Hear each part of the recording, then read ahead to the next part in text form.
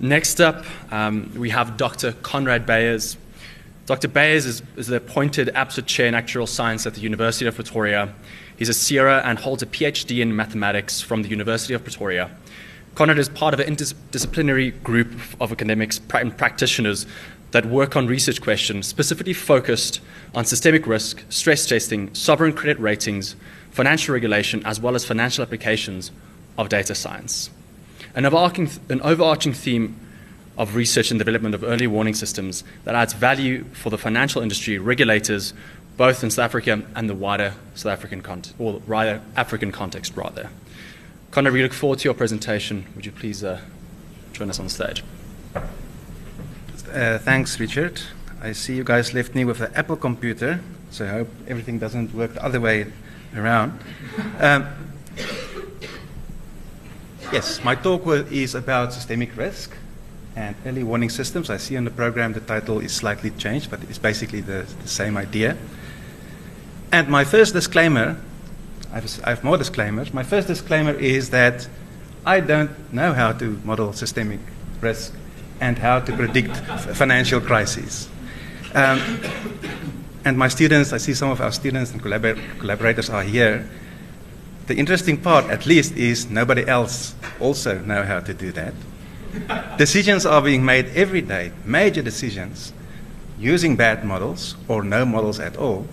And what we are busy doing is developing a number of approaches, looking at existing research. This is a fast-growing area in research. Developing approaches that might help us to understand the question better, and we had some successes, one of them which I will display today. Okay, quick disclaimer. ASA gave me this long contract. It seems that this will be shared worldwide, and so I rely on the fair use of material. I did use some stuff from Google and cited as far as I could. I will take it off if there's any problem.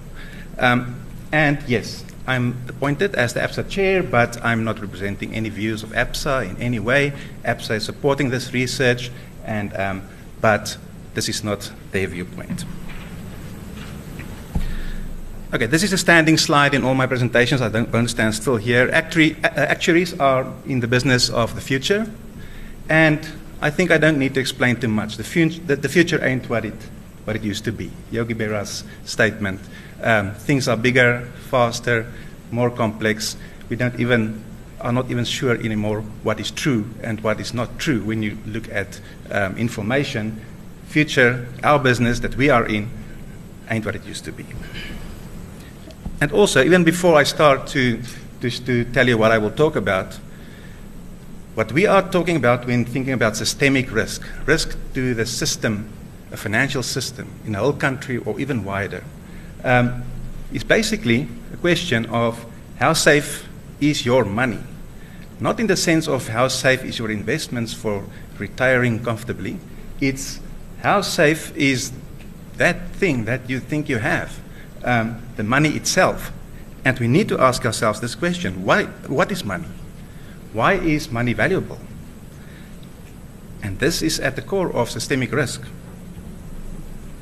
What are these things? A green piece of paper, there's no real worth. It's worth nothing. Metal, a number in a bank account, on some computer, there's no real value to those things. Why does it have value? Now with new developments as well.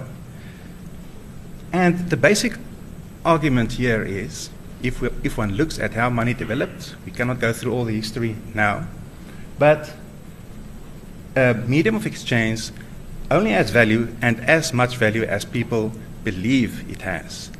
It is not much more than shared trust.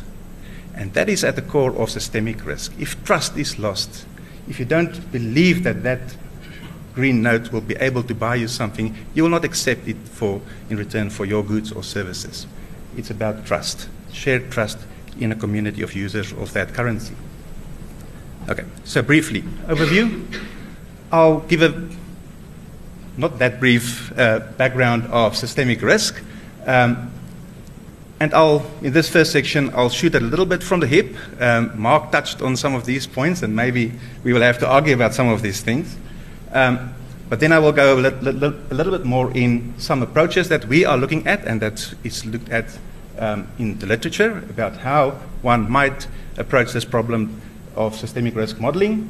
And I'll give an illustration of an actual kind of a success story, quite a good result that we saw that there might be some ways to obtain models with predictive power.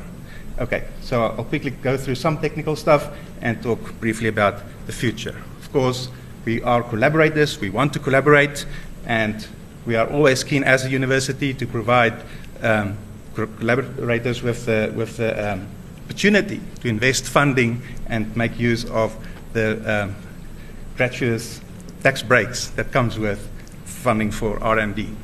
150%. It's amazing. Okay, it's true. Okay. So there's a long history of a loss of trust. I just show 4 here.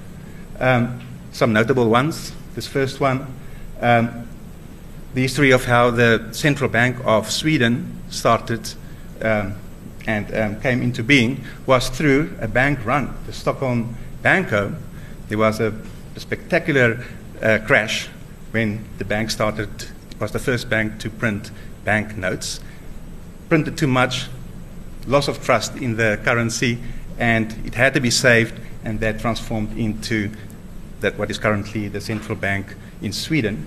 Similarly, the 1907 bank panic in the United States, there's a lot of information about that on the internet. Started in New York, spread to the whole of the United States, and in the end, J.P. Morgan, Theodore Roosevelt had to jump in, save the system in some way, and that led to the creation of the Federal Reserve.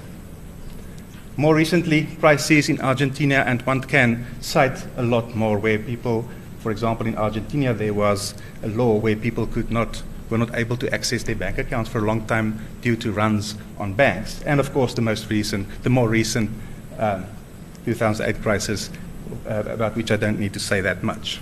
Okay, so there's no shortage of examples of where this trust has been lost or can be lost. Okay. As I think we are better, so just more examples of banking crisis. A lot of banks failed. South Africa, we have more examples. Let me continue to ask the question, how might the crisis develop, a banking crisis? And the short answer is in many different ways.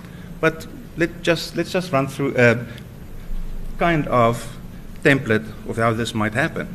Domino effect. Okay, so let's say we have a bank, typically a simplified bank balance sheet. We have the liability side, asset side. On the liability side, the green part will be your capital buffer that's supposed to absorb shocks.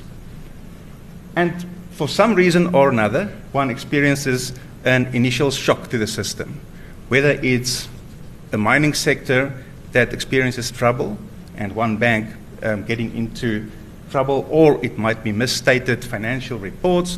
Whatever the initial shock, let's say there's this initial shock with a failing bank. Let's say I have these arrows on the asset side where we have that there's a shock that depletes the assets of the bank. And there's some kind of failure or crisis. Think African bank when we go through this whole picture. Well, what happens, and this is also what Mark referred to, the shareholders and subordinated creditors will, of course, take the first hit. It might be that the crisis stops there, but it might also be required that the bank quickly sells some assets to make up and to cover the crisis, or to contain the crisis at lower prices, at stressed value. So they may need to do fire sales, and at each of these points the crisis can stop. But like in the case with African Bank, the crisis might spread further. There might be a need to recapitalize the system. Other banks might be required to step in. regulators. There might be a need for bailouts. If that's not sufficient, one have further knock-on effects, and things just become worse. It's a snowball that can develop. Okay, I don't have a pointer, unfortunately, so one could then have a kind of trust meltdown, a meltdown in trust. Overreactions in our media environment, it's easy to for overreactions to happen. Information spreads quickly. It could even be that the bank is totally sound and savable, but there could be panic and overreaction. People want their money back, or the bank. And of course, a second possible knock-on effect will be, now that this bank is failing and trust is evaporating, other banks might start to be affected. The failing assets, the assets that led to the failure of this first bank, might now have a lower value also for all other banks in the system, and the other banks might start to also experience problems. And so it might continue. There might be other indirect shocks, ratings downgrades, etc. And from there on, if it reaches a stage, a critical stage, things might get out of hand. Let's say without sufficient intervention or systems in place, from then onwards, it's just arrows all the way. Okay, the second bank fails, the second institution fails, and this whole process just repeats itself, and we have a full-blown crisis. So in theory, this is possible. It did happen in the past.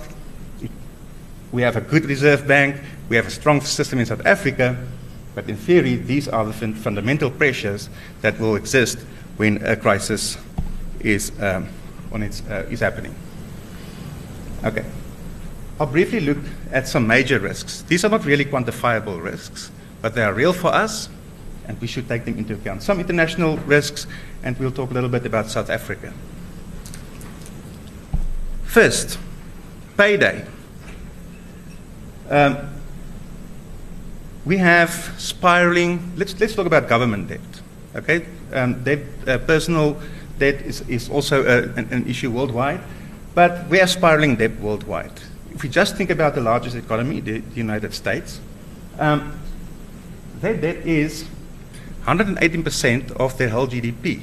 They have 180% more debt than the entire size of the US economy. It's massive. And it's not getting better. If you look at this graph, that's the debt ceiling. The Congress, every 3 months, they have a big fight to increase the debt ceiling, and we clearly see some exponential tendency there. And President Trump on Sunday said that he might refuse the next increase in the debt ceiling, and which will lead to a government shutdown and even possible default. It's really serious. But with these debt, and such failures can lead to knock-on effects and systemic risk. So, I mean, debt to a country cannot really be enforced. Imagine America that lent or that borrowed a lot of money from China. Can China force America to pay it back? Okay, can they? What will happen if China is angry? There's a trade war. They say, we want our money back. Because America doesn't pay back its loans. America, when the interest and capital becomes due, it just borrows more. That's why the debt ceiling is increasing.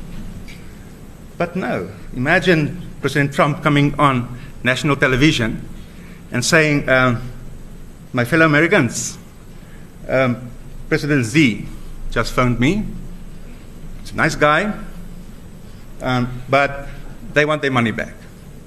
And I think we should give their money back. We should maybe stop this whole idea about the wall. Let's put it on hold. Let's reverse the tax cuts. Let's forget about all these infrastructure plans that I had before, because the Chinese want their money back. Guys, that will not happen. That will not happen. So this is a real risk. That's only America. Worldwide, we had the Greece crisis. Things did not get better there as well. 108% of debt to GDP ratio, nearly double the size of the Greek economy. That is how much their debt is. So that is something that's serious. Payday is looming. Question is, when will that happen?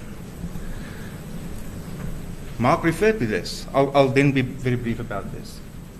There's the potential for conflict. It's systemic.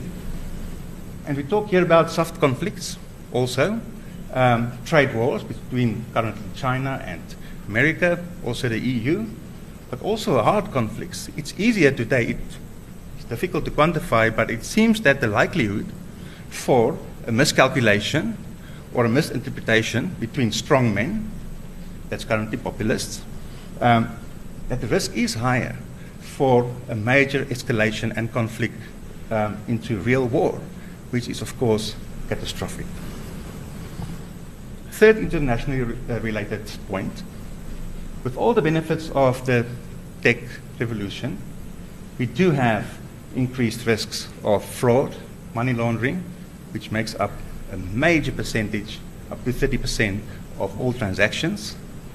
We have major changes in the way that money works and will work in the future that may lead to disruptions. And yes, technology is changing the world as we know it. We will live longer, things will change, there will be automation and a painful transition process toward maybe a better situation where the robots work for us and we sit back and enjoy our lives. Okay. Guys, closer to home.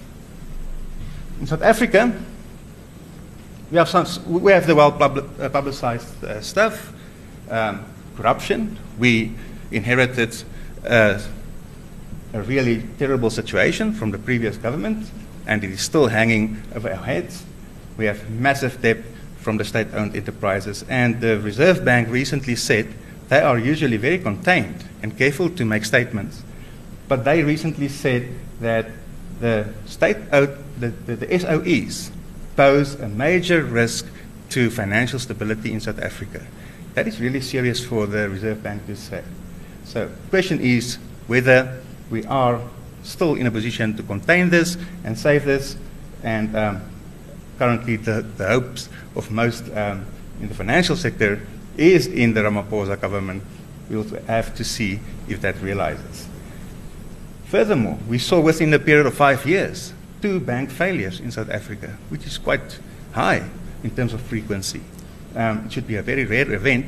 So that is something that's very concerning. And statements from the Reserve Bank makes it clear that the appetite from the Reserve Bank side to step in and save banks is diminishing. They don't want to. There might be a scenario where at some point the Reserve Bank says, it's your problem, let it go. And that might become systemic. Okay. And guys, then an important factor, Mark, on the socioeconomic front. And here I want just to focus, this is my last shooting from the hip slide. We have in South Africa a major problem, poverty.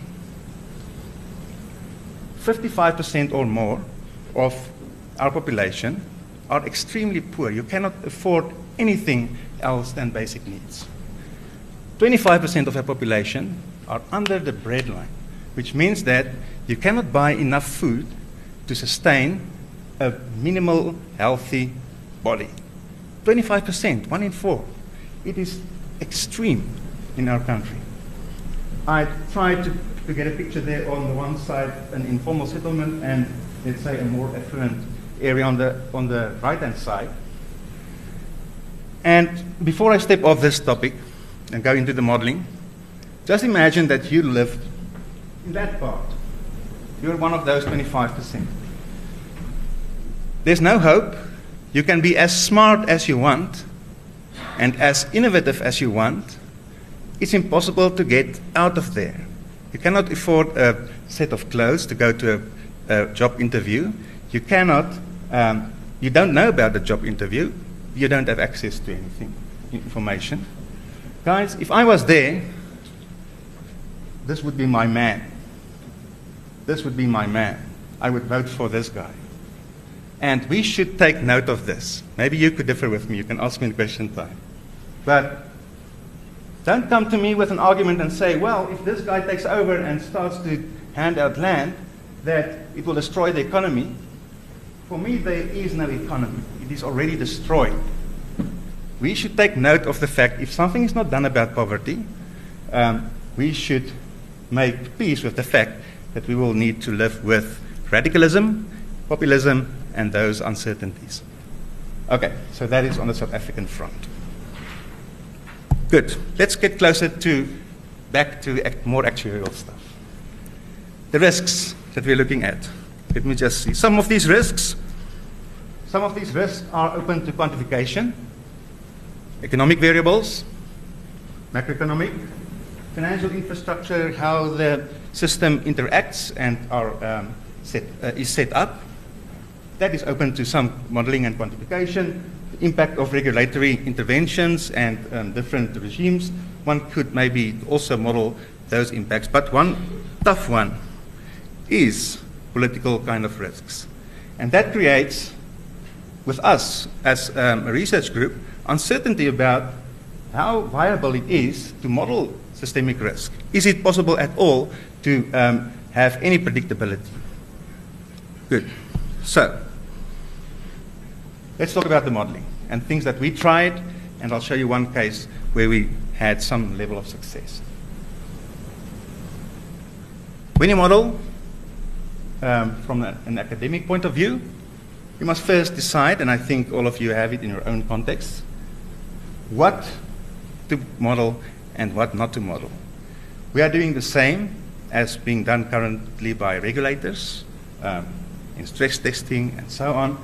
We are modeling, let's think of this little sand waves that we have here in a desert. Even under some extreme circumstances of wind and some disruptions of those bushes, one will be able to model this formations of the sand waves to some extent. Even though the grains of sand do not have any intention of their own, like, let us say, people in an economy, one can, even in this case, see some regularities. But of course, we cannot model a sandstorm. We cannot model how things will look like after a sandstorm. So there is a requirement of conditional stability. We don't try at this stage to model wars, political earthquakes. So that's currently a little bit out of the scope, but important as we see. Also, should you model include the lender of last resort or exclude it? Like an insurance product, if you want to price an insurance product, you exclude the sum insured because you want to calculate what the sum insured is. If you include the lender of last resort, the entity that provides the insurance to the banking industry, you distort it so much that you don't see the real risks fundamentally in the system. So there's an argument in some modeling to exclude the lender of last resort, which we are doing with some of our one of our research projects. Sinadine is here today. But of course, there's a strong argument, and that's also being done to also model a more real-world situation and try to simulate when you include the lender of last resort. Next question: do we model the actual shocks, or how shocks will propagate? The actual shocks, tough to model. It includes those political risk elements and so on. Very tough to model. One can maybe look at the extremes only, but there is an argument to say, okay, we don't know exactly what the shock will be, but which kind of networks and infrastructure will be more robust given a certain shock. That's what we are currently also looking at. Okay, then some more questions. What is a risk appetite? Well, do we live in a dispensation where the government might say, like we might now start seeing in America, if someone fails, if a bank fails, it's their problem. Let it fail and let it go and let it run its course. We are not going to make taxpayers pay for bad decisions. Or will the bank step in and try to keep the system stable? Or will they say, let's let the first few fall and stop? So there is the question about what is the risk appetite of the, let's say, the governing regime of the day. Okay. what we are aiming at. Wouldn't it be nice to have a model where we, for example, here we see the darkly shaded areas. We have a crisis period, and we are able, on the vertical axis, to see how the probability of a crisis increases before it happens. And we were indeed able to build something of this kind, and are working on even improving that, but it seems that this might be possible to some extent, at least for some European countries. We are going to do this for other cases as well. So early warning systems, if maybe 2 or 3 years before a crisis happens, maybe you can see that the temperature is going up, and it might make sense, it might just be a flag to a central bank to start doing something about it. Okay. Guys, this is a complex problem. I said I don't pretend to be able to model all these complexities. I'm not going to stand still here a lot. So many levels of and layers of complexity. The individual entities in the system, they are interacting. Each of these dots might be a bank or financial entity, already difficult to handle on its own. I think all of you who work in banking know that your own organization is already complex. These entities interact, so there are various layers of complexity. And you have different types of institutions that interact in a certain way. Currently, most of the research and most of the focus of regulators are on the banks only, but there are higher level interactions between banks, the shadow banking sector, insurers, and who knows what else. Okay. And yes, the macro environment, to fully understand how things will develop, one needs to understand what's happening in the wider economical environment, shocks to the system, and another level of complexity is to understand how this thing might evolve over time. So, not a simple question, and what we are trying to do is to attack this piece by piece. Okay, and following a few approaches. I'll run quickly through this. Banking networks. This is an area of research that we latched on that's existing across the literature. We looked at different network, together with Nadine that's here as part of her PhD, at the robustness of certain types of network that could help regulators to decide or to give them an idea of what if this system, and to determine what the robustness of the system is. If you destroy one of these nodes, they might be interlinked in some way, directly or indirectly. What will be the effect on the rest of the system when you remove one of the nodes or you shock the system? Okay, so that is one possible approach. And an extension of this approach, this is one of my borrowed pictures, this is not our own picture. Of course, when you want to look at other sectors like shadow banks and insurers, we need a network of networks where you might have a network of banks and connections to other networks. We already made some progress on this on an analytical level to try to include this into a model, and that's also what one will need when trying to understand the networks. Okay, Cornet is here, so it's really his study. Stress testing is another approach in a systemic, well, an important pillar when determining systemic risks. Reserve banks have serious questions, especially in the developing world, about how to conduct reliable stress tests that make sense. Bottom-up, top-down models cannot go too deep into that. Stress testing is also something that we are currently looking into, working also with our own reserve bank to understand that better.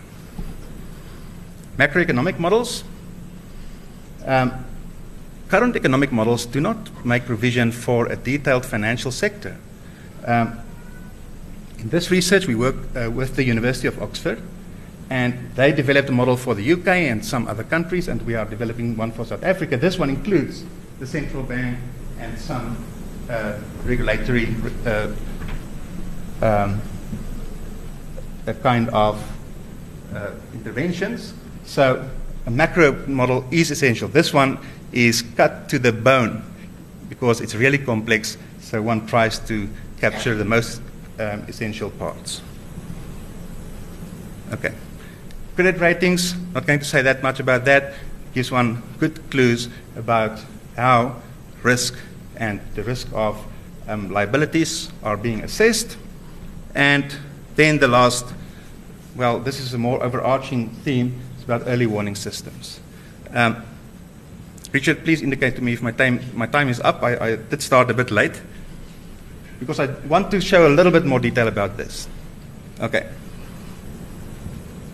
Early warning systems. So how possible is it and how realistic is it to identify increased risk of banking crisis before it occurs? Okay? And what can be done in this respect? And the whole idea here was inspired by pirates. Okay? There's the pirates in the Gulf of Aden. Okay? Caribbean maybe next. But in the Gulf of Aden, one is able to observe vessels. There is a piracy problem there through satellites. Some start off in the morning. They move out. They stand still a while. They move a little bit, stand still a while, return. That's most likely a fishing boat. Some vessels tend to move through the area. That's most likely a cargo ship, something like that. And you have different possibilities. And one, as you observe, your model will be able to tell you with increasing likelihood, this will be a fishing boat. Don't worry about this one. But some will have kind of behavior where they initialize, drift. There's a sudden movement, attack, and the ship is either abandoned or it's returned. Behavior that does not fit in with a fishing boat, a trading ship, etc. And that enables the people that needs to monitor this to focus on those cases to maybe identify pirates. And the point is, we did this with engineers. Okay, I don't know really much about pirates. But we made the link and say, can we use this kind of modeling, determining the probability of something being in a certain state, to determine if we can model whether the economy, by observing variables, is in a good or a bad state. Okay. Early warning systems is nothing new. There are so-called traditional models. They are not able really to model the dynamics over time. And what we thought, and why do you want to model dynamics? If you just look at these figures, what is the probability of getting a square? So if you just look at this sample, it's 2/8. Okay, it's a quarter. But of course, if you add dynamics from, let us say, from left to right, the probability that the next one will be a square is significantly higher. So the model that we trained concentrated on learning behavior over time and trying to see what will happen next. So that's we did through a Bayesian, dynamic Bayesian network. I think my time is up, 5 minutes. Thank you. Is that excluding questions? Okay. Let me gloss over this quickly. So guys, the idea is that you are able only to observe the tip of the iceberg. Okay, we only see some annual or quarterly information. We don't see what is really happening under the surface. And based on those observations, you try to infer what is the true picture, what happens under the surface plus the part above the surface. And in this model, we added an extra layer, the state, the S, T is there on top, which is either a switching state, which could be, let us say, crisis or tranquil. Okay. So guys, we work with a data set, 11 European countries, a whole range of economic variables, and we used a standard list of banking crises. Banking crises are scarce, so not a lot of banking crises that happened, and that's part of the difficulty of this kind of analysis. And what we found, I already showed this one, what we found is we compared different models with each other. The two traditional ones, signal extraction and the logit model, they had really bad accuracy on average to identify and to predict a crisis. The one we developed, the next two are quite standard models that we compared ours against. The SLDS, the Bayesian network is the lower one, which, well, had 67% accuracy in predicting a crisis within a period of 3 years before the crisis occurred. We obtained at least a significant improvement on the traditional models. 67 is not fireworks, but at least we see there is a chance to really increase the predictability, and there is room for going deeper into this to try to improve this. Okay, but what is a little bit better about the model that we developed was that if we look at the box whisker plots, those are the models that we considered. You want here, we looked at the variation of the predicted values and accuracies for different countries. You want a box that's small and high accuracy. The vertical axis is the accuracy level. So we saw that our model is really robust, average on 67%, but it's contained within quite a small box, which is really encouraging in terms of being able to, with some certainty and a very limited data set, to be able to detect crises much better than traditional models. And I think with better data and deeper analysis, one will be able to increase that significantly. Okay, so I have 1 minute left. Future plans. We should connect the pieces of the puzzle. We see a lot of approaches, macro models, and then networks. Next plans are to build a macro model that involves different approaches all into one. Develop risk indices or ratings that could even serve as benchmarks for credit ratings. We are currently busy with that. And generally, we want to develop a research capability around systemic risk and, let us say, system-wide risks that's leading in South Africa and in Africa in general. So we are collaborating, and we want to collaborate more with regulators, industry. We are supported by ABSA, but ABSA is nice in the sense that they want to push actuarial research and this kind of research forward. So we are open to collaborate on a very wide front. And we see that there might be a significant opportunity, both in terms of research and for Africa, advising central banks and financial players in Africa to consider these kind of modeling when they devise their new regulations, which is a major opportunity because for many African countries, they are starting from scratch, and one can influence that in a significant way. Okay, thank you very much. That's my story. Thank you, Conrad. That was great. We don't have much time, but are there any questions from the floor? Nothing. I suppose one question from me then. I mean, this is fantastic. I suppose my question is just, what is the actual output of it? So kind of, if I have to think it through, is it you kind of saying, hey, kind of we're in a pre-crisis period, watch out for it, yeah. Phoning Mark and saying, hey man, yeah. there's a crisis coming. Yes. And kind of, is that the output? And what's the risk you run of becoming kind of a doomsayer in a way? And kind of how do you balance that out? Yeah, so the aims of this is currently to, if one has an early warning system that works pretty well and is reliable, it can just be another addition to the catalog of methods that Reserve Banks, the regulator, is already using. Just be a flag. It might not be conclusive, but it might narrow down, like in the pirate case, narrow down the range of issues that the bank might need to look at. So it might help in that respect. In other research, the network research, we would like to be in a position to test, to put the regulator in a position to test different structures which they might be able to incentivize and see how that becomes more robust to shocks and even to improve the system. And tough question is, yes, cost versus benefit of regulation. So regulation might make it safe. You can keep the whole thing at zero and it's safe. But yes, safety versus benefit to the system and growth, etc., is something we need to consider also in future. Thank you very much.